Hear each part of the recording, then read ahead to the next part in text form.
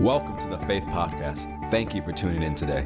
I'm Pastor Kerrick, Butler II. We believe today's message will empower you to make Jesus famous in every area of your life. Here's today's message. Amen. So I take eyes to see. I take ears to hear. I forgive everybody of everything. I receive supernatural debt cancellation. The word of God that I'm about to receive will enable me and empower me to make Jesus famous in my everyday life. You may be seated. Open your Bible to Psalm 109. Picking up with part 5 of Your Prayer Life Matters. Part 5 of Your Prayer Life Matters. You can download the notes for this message through the Bible app on the YouVersion Bible app. Just look at the events section, Faith Christian Center. Your Prayer Life Matters, part 5. As always, you can get this message on our podcast or on our website for free. We just want to get the word to you and be a blessing so that you can grow in the things of God. Amen.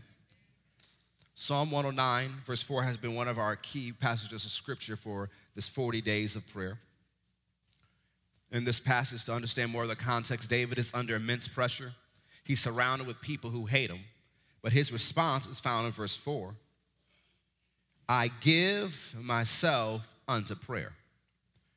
By saying I give myself without the italics, because the italics were added at the ease of the translator, so it could be taken out by us, David says, I am prayer. Charles Spurgeon said about this passage, his enemies became malice, but David became prayer. Can you say that about yourself today, that your identity is prayer? A lot of people think about with everything we've been seeing going on in our country over the last 40 days or so, every hurricane, every earthquake, every natural disaster, every terrorist attack, thinking, what are we going to do? Is so many pray for hashtags, how do we actually pray? But the thing is, if you're a person of prayer and your identity is prayer, you won't just be praying, responding to things. You'll get to a place where you can pray and prevent things. It's not just good to pray afterwards. Yes, you should pray after something happens. But if you're given to prayer, a body of believers in an area given to prayer, they can stop certain things from happening.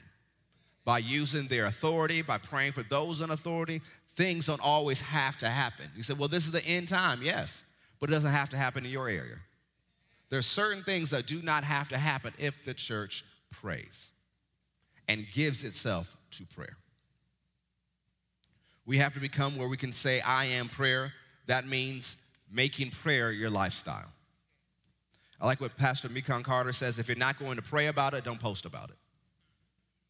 If you're not going to pray about it, don't post about it. A lot of people put up hashtags, pray for Las Vegas, pray for Mexico, pray for Puerto Rico, pray for the Virgin Islands, pray for this, pray for that. And they should, but they really don't pray, they just hashtag it. Social activism could bring awareness, but there's no power in it. There's no power posting, pray for this, if you're not going to pray. So if you're not going to pray about it, why tell other people to pray about it? Amen? So we need to make prayer our lifestyle. And in order to pray about all the things that are going on, yes, you should have your prayer time in the morning, but you just walk connected with God. You see different things, Father, I lift that up to you, and I pray this or that concerning it. You just take time, you're praying in the Spirit under your breath as you see different things, and you're replying to it. You have to live from this place of prayer. So you're driving down the street and you see someone that looks like they're having a bad day. You're going somewhere. You can't stop and talk to them. But you say, Father, you know who they are. I pray for them. I don't know where they are with you, but if they don't know you, I pray that you send the right person across the path to minister a word to them in a way they can receive it. I pray that you're a blessing to them today. Now, that took 10, 15 seconds, but there was power in your prayer. Live in a place of prayer where you're always before God, asking and receiving, not just for you, but for others too. So prayer is not supposed to be a boring ritual and discipline that a Christian must suffer through. As we said over the last few weeks, there is a God-sized adventure that awaits every praying believer. A lifestyle of prayer leads the believer on an adventurous journey in the Spirit. Our working definition for prayer for the 40 days of prayer is twofold.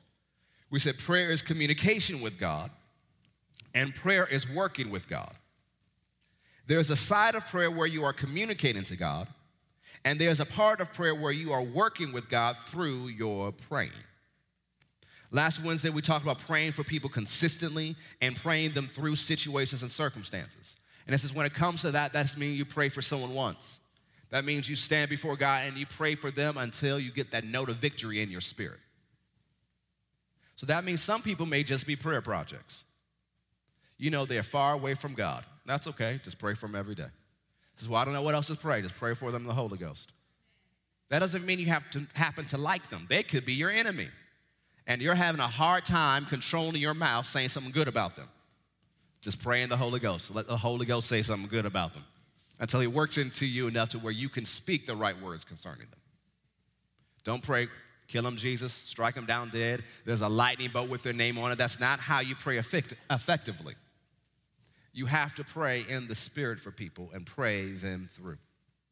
So we're talking about a lifestyle of prayer, not just God bless them, that's it. We're talking about being serious people of prayer. On Sunday, we looked at the importance of being persistent in prayer so that reinforcements of the power of God and the angels of God can be released in the situation. We looked at Daniel's life, how as soon as he prayed, an angel was released. But when he stayed in that place of prayer, more angels were released. There are situations that may not have changed for you yet because you've only prayed concerning it once and you left it at that. And you said, well, nothing has changed and you forgot about it, but you don't realize there is a spiritual warfare. There are things trying to keep you from receiving what God has for you. But if you were to stay in the place of prayer, more reinforcements will be released and things would change for your good. So it's not just enough to pray for someone once. Certain circumstances take time to pray through. There are things I pray concerning church finances. But I understand I just don't pray once about it. Because if Satan wants to stop what we're doing, he's going to try to attack our finances. And so if the people who faithfully give, what he's going to do is try to unleash demons to cause their stuff to break down, to cause issues on their job, doing whatever he can. And it's not just about you, it's about people coming to know Jesus. So he says, I don't want them to know Jesus, so I'm going to stop these people from giving. And so it's not just a confession of faith calling money in, it's praying in the Holy Ghost about it, releasing angels to deal with demons that are trying to stop and take your money. You have to realize that if you are faithful to God, God is interested in your prosperity. And Satan doesn't want you to prosper. Because if you're on his side, he won't care if you prosper. He'll give you money. But if you're going to do something for the kingdom, Satan will try to stop you from getting money. So don't go think about it so strange. Well, why does it seem like I keep hitting a brick wall? No, you have an enemy that's trying to keep you from getting money because he understands if you get it, people are going to the kingdom of God. So that means don't give up. Use your faith, use your authority, and press till it changes. And know that if God is interested in you prospering, he's going to take you to a place that's better than you've ever dreamed of. I like what Mark Hankins says, if you get addicted to giving, God will support your habit. And we looked at on Sunday how even giving is an effective form of spiritual warfare. So we left off talking about doors on Sunday, and we'll pick that up tonight. Go to Colossians chapter 4, verse 3. We talked about praying for doors in the last 10 minutes of the message. Colossians chapter 4, verse 3. Why are doors important? Colossians chapter 4, verse 3.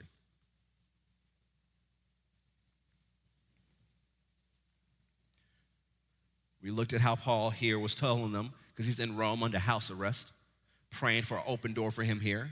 We looked at the results of what happened when Paul got that open door in Rome. Colossians chapter 4, verse 3, with all praying also for us, that God would open unto us a door of utterance to speak the mystery of Christ, for which I am also in bonds. So Paul is under house arrest, can't leave the area, but he says, pray that I have an open door. And as a result of the open door, the word of God filled the entire city of Rome because of one open door. Go to Acts chapter 14, verse 27. We're going to look at the results of open doors to build your faith concerning praying for open doors. Acts 14, 27.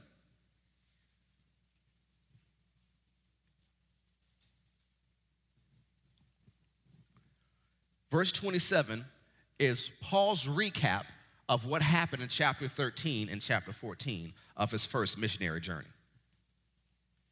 And when they were come and had gathered the church together, they rehearsed all that God had done with them. How did they sum it up? And how he opened the door of faith unto the Gentiles. So to sum up chapter 13 and 14, Paul said God opened a door of faith to the Gentiles. What are the Gentiles? Those are the nations. And so what was that result? Let's go to chapter 13 and look at it. What is the result of this open door?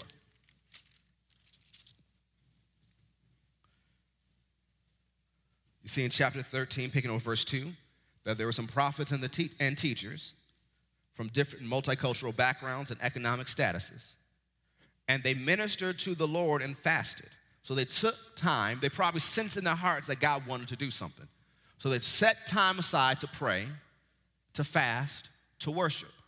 And as they did that, the Holy Ghost said, so either through tongues of interpretation or prophecy, a word came forth, saying, separate me, Barnabas and Saul, for the work whereunto I have called them. And when they had fasted and prayed and laid their hands on them, they sent them away. So they being sent forth by the Holy Ghost. Paul and Barnabas launching into ministry was a result of this time of prayer, fasting, and worship.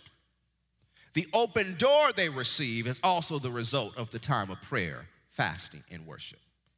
And so the first thing you see about this open door, you see in verse 12, when they go to this city called Paphos and they begin to minister. Sergius Paulus, the highest officer of Paphos, believes in Jesus. He was a Gentile, he was a heathen before, but Paul preached and he becomes born again. The result of an open door is the highest city official comes to know Jesus. What happens when you have an open door? Sometimes people are doors. Where one person turns, an entire city turns. Do you see that in Scripture? Yeah, John chapter 4. Jesus talked to the woman at the well.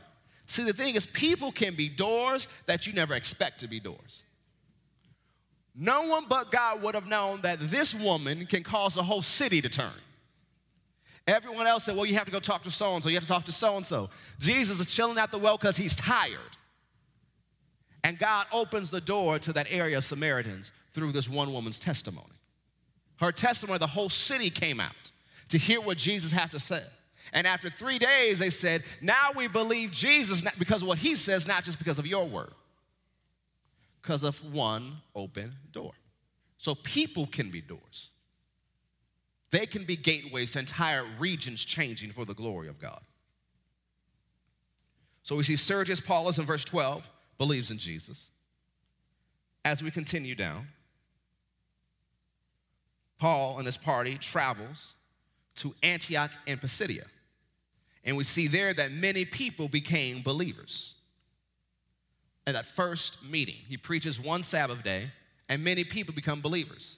More people want to hear on part 2 of that message. So when he preaches the second week, it says almost the entire city shows up. Now that's pretty good. You had a normal crowd 1 week. The next week, there's not enough room that almost the entire city shows up. An open door. And it says continually the word was published throughout the entire region. Chapter 14. Verse 1, and it came to pass in Iconium that they went both together into the synagogue of the Jews, and so spake that a great multitude of both Jews and also of the Greeks believed. So now you don't have 5 people here getting saved. A whole multitude of Jews and Greeks to start following Jesus. And you keep reading, you see signs and wonders accompany the ministry of the word. When you look at verse 21, they leave those areas and they go to Derbe. And that phrase in verse 21 says, and when they had preached the gospel to that city and had taught many, that phrase taught many in the Greek actually means they made many disciples. So if you just read through it, you think, okay, they had a teaching meeting and they left. No, they went to that city and taught in such a way that people weren't just converted, they became disciples. They followed the way of the master. Then he goes back into all the cities he just preached in and preaches again. And it says the church is strengthened. They installed leadership in the church. Now it's not just a group of believers. Now there are churches in all of these areas. There are churches in all these cities, and there's leadership to take care of them. And then Paul goes back home, and he has verse 27 and says it was an open door. Those are results if a door opens. Go to 1 Corinthians 16, verse 8. Talking about what is an open door. It was important enough for Paul to ask them to pray for it. 1 Corinthians 16, verse 8. 1 Corinthians chapter 16, verse 8.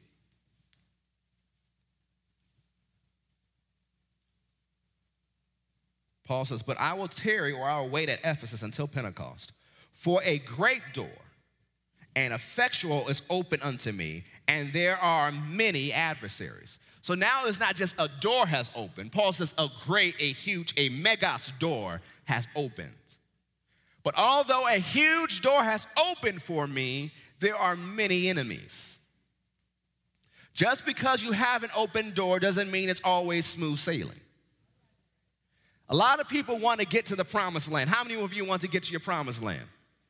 I want to let you know there are giants in your promised land. There are walled cities in your promised land. People think when I get to the promised land, it's just easy street. No, when you get to the promised land, there's some fighting you got to do. Everybody loves to preach the promised land, but they don't realize there's some war they got to do once they get there. And even in the promised land, when he studied out, God said that they will grow into it. He says, it's too big for you right now. So you may get into your promised land and have some growing to do before you can possess all of the promised land. And so he says there's a great open door, but there are many enemies. And spiritual things, there's some doors that may be open, but there are demonic powers that are sitting on the door, sitting in front of the door, trying to block what God wants to be done. And so although there's an open door, there are many demons working through people trying to stop Paul's ministry. Now, Paul doesn't exaggerate. So if he's saying there's many adversaries, this is a tough situation. How else did Paul describe it? Chapter 15, verse 32. He says, if after the manner of men I have fought with beasts at Ephesus. Whoa. Fought with beasts, wild animals. Now, Paul is a Roman, and so they would not make Roman citizens have that type of punishment where they throw them to the animals. So what is Paul describing? People. He says these adversaries are like wild animals. He called Nero a lion, but Nero wasn't at this city. He's talking about the people who opposed him were like wild, ravenous beasts. Those are his many adversaries. On the other side of it, go to 2 Corinthians chapter 1. He's recapping what happened. 2 Corinthians chapter 1, verse 8. Writing to the church of Corinth again, he says, for we would not, brethren, have you ignorant of our trouble, which came to us in Asia. Now, when Paul talks about Asia, he's not talking about what we consider China and Japan and the Korean Peninsula. He's talking about modern-day Turkey, where Ephesus is. So he says, the trouble which came to us in Asia, or modern-day Turkey, in Ephesus, that we were pressed out of measure, above strength, insomuch that we despaired even of life. But we had the sentence of death in ourselves, that we should not trust in ourselves, but in God, which raises the dead. What is he saying? We thought we were going to die. Paul's a faith preacher, full of boldness, full of confidence. He thought, we might die here. Whew. But there was an open door. He goes on and says, but we have the sentence of death in ourselves, that we should not trust in ourselves, but in God which raises the dead, who delivered us from so great a death and does deliver, in whom we trust that he will yet deliver us.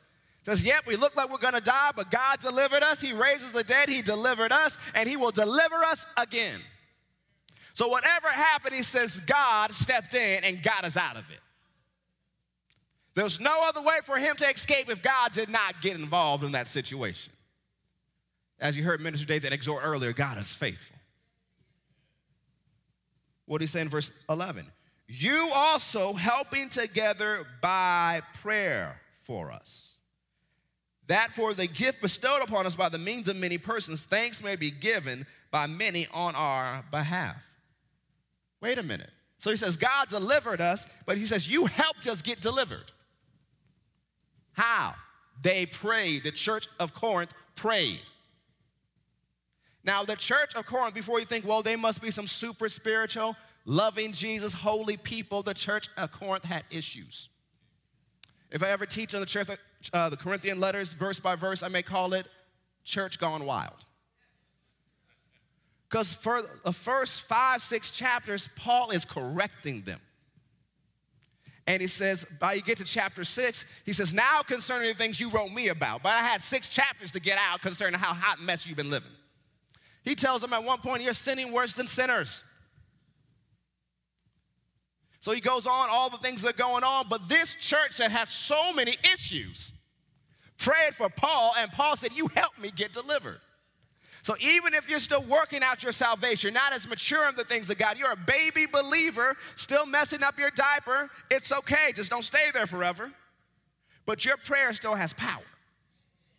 Even if you got saved on Sunday, your prayer has power. You got saved right before you came in this building. Your prayer has power. So don't think, well, I don't have any power in my prayer because I barely know what I'm doing. Nope, your prayer has power. You just got to be faithful in what you're doing. The way you grow spiritually is you're faithful. You don't just grow maturity overnight. It's not like, well, I've been saved 20 years, so now I'm mature. No. You got people saved 20, 50 years, that's still babies messing their diapers. Spiritual maturity comes from people who consistently do what the word says. So even if you're spiritually immature, if you start on this path of prayer, you will mature. And your prayer still has power. So Paul told them, you helped me, you helped save my life.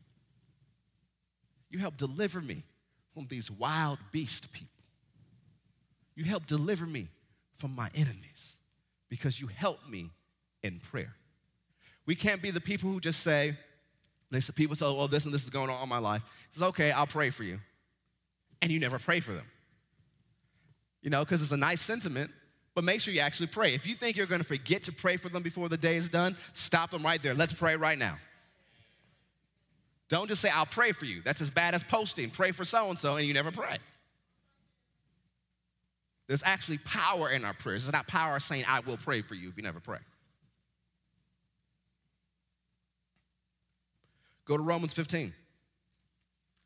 So we're not just to stop at praying for an open door, but we need to assist those ministering by praying for them consistently.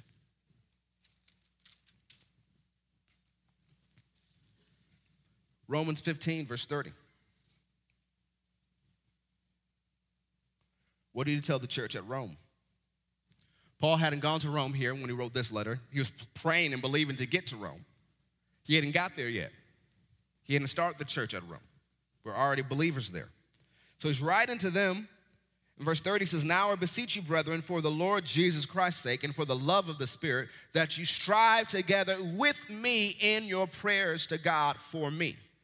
Why? That I may be delivered from them that do not believe in Judea, and that my service which I have for Jerusalem may be accepted of the saints, that I may come unto you with joy by the will of God, and may be with you refreshed. So Paul's saying, I need you to pray about these 3 things. Work together with me in your prayers. Work together with me in your praying. Here are the 3 things I want you to pray for. That I will be delivered from them that don't believe. When you read the last chapters of Acts, you see what happened as a result of those who don't believe. What they try to do to Paul, how they try to kill him. How some of them, a group of men took a vow, said, we're not going to eat until we kill Paul. You may have some haters, but no one has ever said, I will not have Chick-fil-A until I kill you. Paul had some people trying to kill him. So he said, pray that I'll be delivered from them that don't believe in Judea. And that my service which I have for Jerusalem may be accepted for the saints. So the ministry that I have and this gift that I've collected of the Gentiles will be received. So let's pray for my ministry and my mission while I'm there. And pray that I may come unto you with joy by the will of God and may be with you refreshed. So pray that I will make it to Rome. Now, it took a long time for Paul to get to Rome because of what happened while he was in Jerusalem, the 2 years he was left there for political favors, the hurricane in the water, the shipwreck, but he finally got there. And part of the reason was not just Paul and his praying and the angel that stood by him and what Jesus ministered unto him, but because the church of Rome prayed for him. He says, work together with me in your prayers. A lot of times we want to think the will of God is automatic. And that, God has called certain people, so it doesn't matter what happens, they will do exactly what God wants them to do. The will of God is not automatic. The Bible says it is God's will that all be saved. But we know all will not be saved because all have a choice. And some will not choose Jesus. The will of God is not automatic. So the effectiveness of the ministry of the man or woman of God is not just up to them in their life, in their prayer life. It's also up to the church. Not just the church there who's ministering to them, but other churches who God has given the responsibility to pray for them. You have a responsibility as a church to pray for me. But we as a church also have a responsibility to pray for our bishop, the one who founded the ministry. There are things that may happen for him in Europe and in Africa because we pray. We have a responsibility to help those who God has called to preach to get to that place through prayer. Because people think that when they get to the throne of God, God hands out all these rewards, that it's going to be all the preachers standing up front getting all the rewards first. No. There are some people who prayed those preachers into the earth, who knew there was an area that needed help, so they began to pray in the Holy Ghost. And how does God solve issues? He causes a baby to be born. So there have been people praying for decades for certain people to be born. Imagine the person who's going to get the reward for praying in the Holy Ghost and getting Oral Roberts to come into the earth. Imagine the person praying and got Kenneth Hagin to come into the earth. They're going to, Kenneth Hagin, Oral Roberts, they're getting rewards. But think about the person who prayed them in. People may not know their names, but God knows their names. So we're on Judgment Day, the church is getting the rewards, and the name calls out. So like, who is that? Who is that? And you see heaven erupt in praise. You see all the saints of old begin to cheer. You see all the angels begin to cheer. And you just got there. It's like, who is this person? Oh, they prayed so-and-so in. And because they prayed that person into the kingdom of God, 1 billion people came to know Jesus. You got to work together in your prayers. It's not just the apostles, prophets, pastors, evangelists, and teachers. It's the praying church that releases the reinforcements.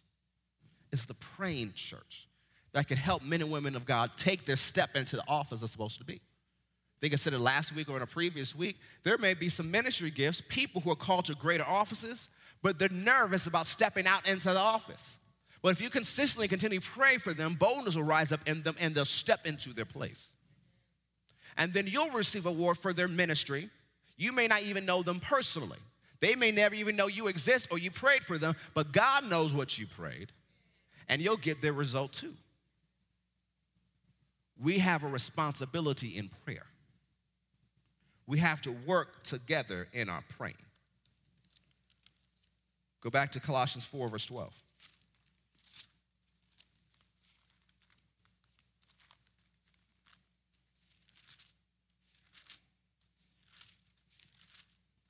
Colossians 4, verse 12. Notice how Paul's closing out this letter. He says, Epaphras, who was one of you, a servant of Christ, salutes you, always laboring fervently for you in prayers, that you may stand perfect and complete in all the will of God. So what is he working with God doing? He's praying that they may be mature and complete in everything. So yeah, Paul is the main preacher who started the church. Epaphras is one of Paul's assistant ministers that goes and preaches in the church and strengthens them. But even when Epaphras is not there with them, all he's doing in his free time is praying for this church. Praying that they grow up into the things of God. And you keep reading about him You see in the next verse that Paul says he has a great zeal for you and for them of Laodicea and for them in Hierapolis. So he's praying for these three churches all the time, praying that they grow up in the things of God, like Paul did in Galatians 4:19, praying for the church of Galatia that Christ will be fully formed in them, travailing for them in prayer. This is what Epaphras is doing. He is working in prayer. Paul called his prayer life work. So that's not someone praying, God bless the church of Colossae, bless the church in Laodicea, bless the church in Hierapolis, thank you for them, thank you for their pastors, amen. No. He is praying for them every day, praying in the Spirit for them every day. He gets a free moment. He's praying for them, for their spiritual growth, for their maturity, standing before God for them. So there are things happening in those churches that they don't even realize what happened. They don't even know, whoa, how did that move of God happen? Whoa, that was an amazing service. How did that happen? That was an amazing experience. What happened? Epaphras was praying hundreds of miles away. They were receiving the benefits because someone prayed. I was listening to a message from Dad Hagin that he preached somewhere back in the 80s. And, thank God for YouTube because they got all these classic Dad Hagin teachings on there. And so I'm listening to it, and he was talking about one of his mentors of faith, and he was talking about prayers. And they were saying there are some things you'll see that happens in services and conferences that happen not because the church prayed that week, but as a result of prayers the church prayed a year ago. He says everything is seed, time, and harvest. Prayers are seed. So we can take time and pray, and we may be praying about because there's no time or distance in the Spirit. It may seem like it's about to happen, but we could be praying for something a year away or 5 years away. When you yield yourself and pray. That's how when you get stuff in prayer, you can be a place in prayer, and God's putting something in your heart, and it seems like something's supposed to happen tomorrow. So yeah, that's what God wants me to do. I'm going to do it tomorrow. God did not tell you to do it tomorrow. You just sense that's what God wants to do. But you have to get the wisdom from God. When do you want me to do it? And stay in God's time. Following him, not getting ahead of him. Because if you get ahead of him, then he's got to clean up everything you messed up. So in prayer, you have to get his wisdom concerning his timing. Because you can start praying for things because you're praying in the realm of eternity. And when you get into that realm, there is no time. There are times when the glory of God will move in here so strong, you won't realize that time has gone by. I remember I was in a meeting a number of years ago at Sister Billy Brim's prayer conference, and Brother Copeland had just finished preached for an hour, 2 hours, who knows. And then he began to prophesy about the return of the Lord, about what it's going to be like right before Jesus comes back, and the glorified church. And we began to rejoice. And I know my eyes were open in the Spirit. I just saw the cloud come in the room. I don't think everyone saw it. But we were all just in this holy silence. And the next thing I noticed is I heard Sister Billy say, amen. And I looked at my clock. I think 30, 40 minutes had gone by. It felt like seconds. We were in this holy awe because you stepped into the realm of eternity. I remember Keith Moore telling this testimony, talking about his father who went home to be with the Lord suddenly. And so he had this vision a number of years ago, but he didn't share it till recently. He said the Lord took him to heaven. He's walking around there, and Jesus took him to his dad. And so they began to talk about things that were in the future, but like it already happened. Things he was praying about doing, the Lord wanted him to do in a few years, but as they talked, he realized later we talked like it had already happened. You can get to a place of prayer where you're working on things in the future and you've already handled it, even though you haven't walked in it yet. Do not walk into places you haven't prayed through yet. You should walk in places you've already prayed through. You shouldn't just go out there and say, well, I'll pray about it later. No, go into places you've already prayed through, places you've already prayed concerning. Because in that place, you will have the maximum success. In that place, you'll have a mansi kishtadanabo, and a gleshtukona mangri istoraba, and istuka nandistale sodoba bankistidata. For if my people would take this mentality in prayer, things will move out the way a lot easier for them. They wouldn't run into so many challenges, so many giants, because in prayer, they would have already handled it. They would have handled things from afar instead of just happening face to face with this enemy. So if you give yourself to pray, and you pray about things before they happen, you'll walk in the path that I prepared for you, and you'll see more victory, says the Lord. We have to be people of prayer. We have to give ourselves to prayer and pray about things. Take time to pray in the Holy Ghost. Take time, especially when you have some more free time. Instead of always doing everything you just want to do, take some of that time and pray in the Holy Ghost. Just yield your tongue. Sir, is there anything you want me to pray about? I yield my tongue to you and I pray in the Holy Ghost about it. And let God make ways for you. I remember a friend of mine was praying out the next part of their life. They had told me, we came to the office, they said, it felt like I was just praying this morning, and I prayed in the Spirit for about 3 hours. And it felt like I prayed out the next season of my life. So I said, okay. And then the next thing I know, they go live in Hawaii for like 18 months. Doing things they love to do, the path already paid for and prepared. I'm like, well, I guess you did pray out the next season of your life. Some of you are like, Lord, maybe if I pray more in the Holy Ghost, I get sent to Hawaii for a little while. Well, what do? They prayed out their next season. Sometimes it takes time praying out things concerning your purpose and your season. You think, well, I'm just going to walk in it. No, take time and pray about it in the Holy Ghost. Pray about it in the Holy Ghost. Pray about it in the Holy Ghost. God told David when he was a teenager, he anointed him to be king. David wasn't king till he was 30. The Lord told me I was supposed to pastor this church when I was 17. Didn't happen until I was 27. But that doesn't mean God's plan has changed. You just have to stay on God's timetable. That doesn't mean you have to tell everybody everything God told you. Let God's secrets stay secret. Because if you're a person of prayer, God will tell you his secrets. What he didn't tell you, go tell everybody what he told you. You start telling everybody what God told you, he ain't going to tell you his secrets no more. How many of you would keep telling people your secrets if they keep telling people? No. God didn't tell you to tell what he said to you and put it on Facebook. Keep that between you and God. And let God work it out. And afterwards, you can tell people, yeah, God talked to me about that 5 years ago. There are things God will want you to share, but ask him about it before you share.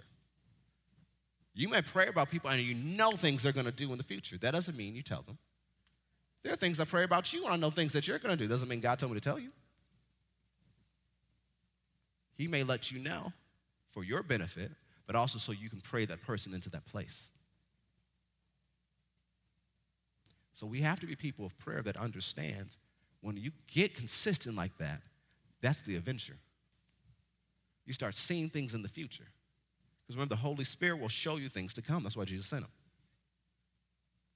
He'll announce it to you, and you can start talking about those things in prayer. You can start preparing the way for it in prayer. Just like John the Baptist came to prepare the way of Jesus, you can prepare the way for things in prayer. You can make the crooked path straight. You can lift up the low places. You can tear down the high places in prayer. But that's not for a person who just prays, well, God bless them, and that's it. That's a person who makes prayer their lifestyle, who makes prayer their identity. Let's go to Acts 19.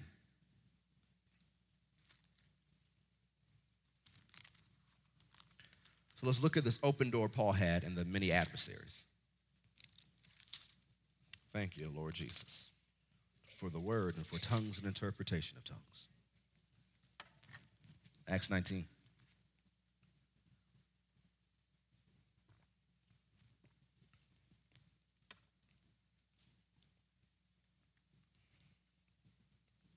Paul gets to Ephesus. He finds certain disciples and asks them, have you received the Holy Ghost since you believe? Have you been baptized in the Holy Ghost? They said, we haven't been taught if there was a Holy Ghost.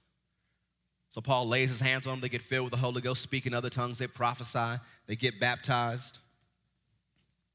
And then Paul goes to the synagogue, and he preaches there for 3 months, disputing and persuading the things concerning the kingdom of God. But when divers were hardened and believed not, but spake evil that way before the multitude, he departed from them and separated the disciples, disputing daily in the school of one Tyrannus. And this continued by the space of 2 years, so that all they which dwelt in Asia, remember modern-day Turkey, heard the word of the Lord Jesus, both Jews and Greeks. Everybody in that region heard. Not just there is a Jesus, they heard the message Paul preached. This is an open door. Everybody, not one person missed, heard the message. Because the thing is, you can preach in one place for 2 years and nobody know you there.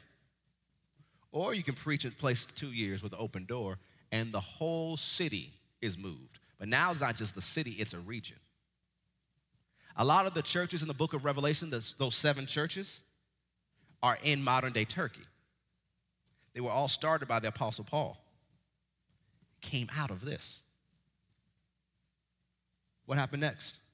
And God wrought special miracles by the hands of Paul, so that from his body were brought unto the sick handkerchiefs and aprons, and the diseases departed from them, and the evil spirits went out of them. And then certain of the vagabond Jews, exorcists, took upon them to call over them which had evil spirits in the name of the Lord Jesus, saying, we adjure you by Jesus whom Paul preaches. And there were 7 sons of one Sceva, a Jew, and chief of priests, which did so. And the evil spirit answered and said, Jesus I know, and Paul I know, but who are you? So what are they doing? These are warlocks, witches. They collect incantations. And they see Paul can cast demons out by saying, in the name of Jesus. So, let's collect that one and try it out ourselves. So they go to a case that they probably thought was pretty hard, 7 of them. And they say, we adjure you in the name of Jesus, whom Paul preaches, come out. The dude turns and looks at him. Jesus, I definitely know who that dude is. Still remember how he kicked my tail in hell. I know who he is. Paul, that word I know means I've recently come into acquaintance with Paul by watching him. I know who that dude is. But who is you? And then what do? He took on 7 guys, beat them, took their clothes, so they ran out the house bleeding and naked. Now you got to think, what is that going to do to a city? Is that going to make the city afraid? No, that message fills the whole city. And what happens? Everybody begins to reverence the name of Jesus. Why? There's an open door. But now people aren't playing with the name of Jesus. Jesus is not a cuss word. They know, you may not want to say that wrong name around people because it will work for Paul, but it may make a demon beat you up. Let's respect that name. What happens next? It says, this was known to the Jews and Greeks also dwelling in Ephesus, and fear fell on them all, reverence fell on them all, and the name of the Lord Jesus was magnified. And many that believed came and confessed and showed their deeds. Many of them also which used curious arts, witchcraft, brought their books together and burned them before all men, and they counted the price of them and found it 50,000 pieces of silver. This is millions of dollars. So there are many people who had dabbled in the cult, had been involved in witchcraft. They got saved. So they took all their things, all their books, and they burned them and said, we ain't going back to that life anymore. This is not just people being converted. These are people being disciples. They're living radically for Christ. So mightily grew the word of God and prevailed. It didn't just grow and prevail. It mightily grew the word and prevailed. After these things were ended, so that at the end of these 2 years, Paul purposed in the Spirit, when he had passed through Macedonia and Achaia, to go to Jerusalem, saying, after I have been there, I must also see Rome. So he sent into Macedonia 2 of them that ministered unto him, Timothy and Erastus, but he himself stayed in Asia for a season. And at the same time there arose no small stir about the way. A storm begins to brew. We've looked at this at the beginning of the year that we studied that it was a demonic spirit that stirred up the storm. Why? It has lost territory. An entire region that was bound in pagan practices has awakened to Jesus. For 2 years, it could not stop Paul. They've been watching Paul. They've been spying on Paul. They tried every dirty trick, but it doesn't work. So they begin to stir up the storm. What is the storm? For a certain man named Demetrius. Now you're about to meet the wild beast Paul dealt with. A silversmith, which made silver shrines for Diana, brought no small gain unto the craftsmen, whom he called together with the workmen of like occupation, and said, Sirs, you know that by this craft we have our wealth. Moreover, you see and hear that not alone at Ephesus, but almost throughout all Asia, this Paul has persuaded and turned away much people, saying that there be no gods which are made with hands, so that not only this our craft is in danger to be set at naught, but also that the temple of the great goddess Diana should be despised, and her magnificence should be destroyed, whom all Asia and the world worships. Wait a minute. This guy is concerned and afraid. You got to think, the temples, you study in the Greek history, all these temples that were built. He is concerned with the way this is going, how influential Paul is. You'll see later that Paul had friends in every level of government, that temples are going to be torn down. You would never think that would happen in pagan times. But Paul's getting so much influence. Things are changing so rapidly, he thinks that whole pagan religion is about to fall in that region. And why is his main concern? Hey, we make idols for Diana. That's how we make our money. People aren't buying our idols no more. We've lost out on a lot of money. Where was the money going? Paul. The economy had shifted. Instead of supporting pagan practices, the people got saved, stopped buying witchcraft, and began to support the kingdom of God. And open doors shifted the economy. And now he's upset, saying, our bottom line is not being met because this Paul has preached and the entire region is following this Jesus. So he's stirring up a riot in Ephesus. It's the storm caused by the demon. And so they take some of Paul's companions captive. They bring them to the theater, and Paul's like, well, I'm just going to end this. I'm going to go and talk to them. Now, yes, Paul is bold, but think about how much influence Paul had to have in that city if he really thought I could walk in and tell them to calm down. This is a high level of influence. He knew all the people there knew him. Remember, the whole region knew about Paul. Every single one of them heard Paul preach once, at least once. But Paul's friends and the government sent people and says, don't let Paul go in. Paul, please, do not go in there. We like you. We want you safe. We want you alive. They would not let him go in there. So now you have government officials trying to protect Paul. This is a level of influence because people all throughout the government got saved. They calmed down the riot. Everyone is dismissed. And Paul goes into his next city. All this happened because of an open door. Even though there were many adversaries, many enemies, at times Paul thought he was going to die. But it wasn't effective because the churches prayed for him.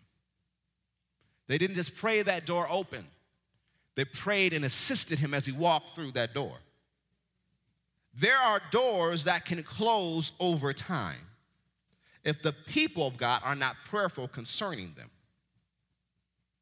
There are doors that can close over time if the people of God are not prayerful concerning them. Doors are also opportunities. Jesus told the church of Philadelphia in Revelation 3, verse 8, that I have set before you an open door. It was an open door that no man can close. It was Jesus' reward for them in their faithfulness. But just because God sets an open door in front of you doesn't mean you walk through it. If you do not walk through the door or take advantage of the opportunity, you will miss your window. Leonard Ravenhill said it this way: the opportunity of a lifetime must be seized during the lifetime of the opportunity. The opportunity of a lifetime must be seized during the lifetime of the opportunity. So God can open a door for you, but you must walk through. God can create an opportunity, but you must take advantage of the opportunity. Or open doors have no results if you don't walk through it. So you should pray daily for wide open doors of utterance from me and for this 10-mile radius and the area where you live. There are things that are happening. There are places that I get to speak into and invited to that if you would have told me 5 years ago, I was like, yeah, that'd be great. That'd be wonderful if it happens. And now there have been meetings I've been in. I went to the meeting to learn. You know, you should always learn. If you can lead, you should always learn. So I go to this community meeting to learn. And so a situation comes up, and they say, Pastor Butler, what should we do about it? I'm like, yeah, Pastor Butler, what should we do about it? Oh, that's me, Jesus. All right, Holy Ghost, what should we do about this? I came to learn. Now they're saying, hey, what should we do? What is that? Open doors, opportunity. God is changing things. And we're going to walk through all the doors he has for us. But they're going to stay open if you pray. More will be opened if you pray. You have to pray for doors to open. You have to pray for things that are trying to block the door to be removed. So that we, as a church family, can walk through every door God has for us. Because not only will we be blessed because we take advantage of the opportunity, many will come to know Jesus. So you should pray for open doors for me and for this church and for the 10-mile radius around our land every single day. But you should also pray about doors and over doors in your personal life. That you would have the wisdom to walk through those doors and know what to do. But also ask God for doors to minister to people in your realm of influence. There are people I can't preach to because I don't know. But you can share the gospel with them because they're in your realm of influence. So you pray for the open door and ask God to give you the words to minister when that door opens. Then you have to use that boldness and do it. Doors should be something we pray about every single day. You'll get to a place concerning doors, you won't know any English to pray about it or know any more scriptures to pray about it. So you just begin to pray about it in the Holy Ghost. And then words will come up from your spirit, English words. You just say those words out. Why? You say, well, I haven't prayed in English when I prayed in the Holy Ghost before. You may have not prayed long enough in the Holy Ghost. Because it usually doesn't happen, you just pray 5 seconds. You got to take time and pray in the Holy Ghost. Let the Holy Spirit have his full expression through you. Just yield to him, let him pray out things. There's some things you'll know what you prayed about, and there's some things you won't. There's some people I'll pray for, I'll walk around praying for them. God doesn't tell me anything about them, but I know I prayed and things changed in their lives. There'll be things he'll reveal to me. I was like, yep, I see that. I'll pray concerning that.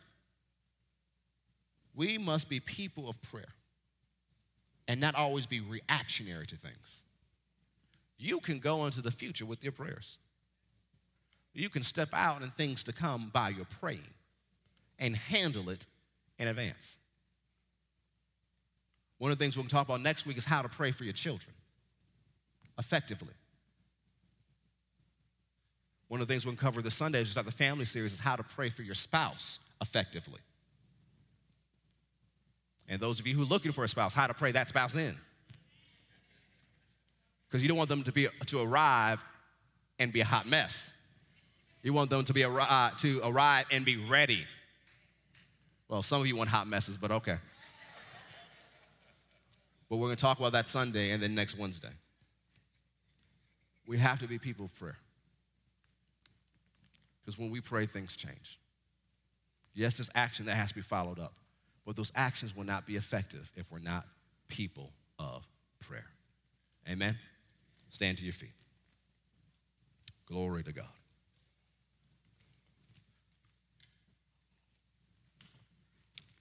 We're in a believers meeting tonight, so let's take a few minutes and pray in the Holy Ghost about doors. Go ahead and pray in the Holy Ghost. Mangri ishto ambo ostivikala mandastiba. Maoro stilema gangri isto osamonda rambahandi stale dekana mankasto. Father, we pray about doors in this area, a 10-mile radius around our land. We pray that you open a wide door of utterance unto us, that we may speak forth the mystery of the gospel bold as you ought. We pray for doors to those who are in authority. Open doors concerning those who are in authority. Open doors concerning those who hold authority. Yes, open doors to the police and the sheriffs. Open doors to public safety. Open doors to city councils. Open doors to representatives. Open doors to senators. Open doors to those who have influence in this 10-mile radius. Just like Jesus ministered to the woman at the well, Father, show us those who are the doors to these cities. Whether they be people of influence and authority or people you know that if they turn, the whole region opens. Reveal them unto us that we may minister unto them, that our ministry as individuals and as a church family will have the maximum impact and the kingdom of God will be strengthened and blessed by it. So we pray for more doors in the name of Jesus, that you grant each and every individual here doors, even tomorrow, open doors, opportunities, yes, to share the gospel, but open doors to step out further into their purpose, launching out into their purpose. You had us call this year launch so we can launch out to the things that you have for us. So I pray for doors, windows to be opened that we may launch out to what you have for us. Things will not be delayed. We pray that things will accelerate because we launch out through this open door. That we'll be able to do through this door in a year more than what we could have done in 10 years. Bankri ishtarama, angro oseve, mangro, branderishtarama, misto, mansita, meriko shalamanga, angra, o rababasita yamanga, zerana mango, zilelelana mango osa. That you open for us doors that no man can close. That you close doors on the enemy that he would seek to use to bring harm to your people. Close doors on the Father, the doors that Jesus closes, no one can open. Oh, we thank you for it. Oh, we thank you for it. Yep, we thank you for it. In Jesus' mighty name. Say, we receive open doors in our lives, in our area, and in our church. In Jesus' name. Pray about doors every day. Pray from your spirit. Don't get caught up in your mind thinking, I have to pray this, I have to pray for this. Yield and let your spirit pray. Remember, you are spirits. You have a soul. You live in a natural body. If you always try to handle everything from the natural standpoint, you will not live as supernatural people, but you'll be just mere men and mere women. Not living to the fullness of what redemption provides for you. If the believer would walk in the fullness of redemption, the uninformed will mistake them for the risen Savior. That's how much is available in your redemption. That's how much glory is available to you. But in order to tap into it, you must be praying people. I hope you enjoyed today's message. We never want to close a broadcast without giving you an opportunity to make Jesus the Lord of your life.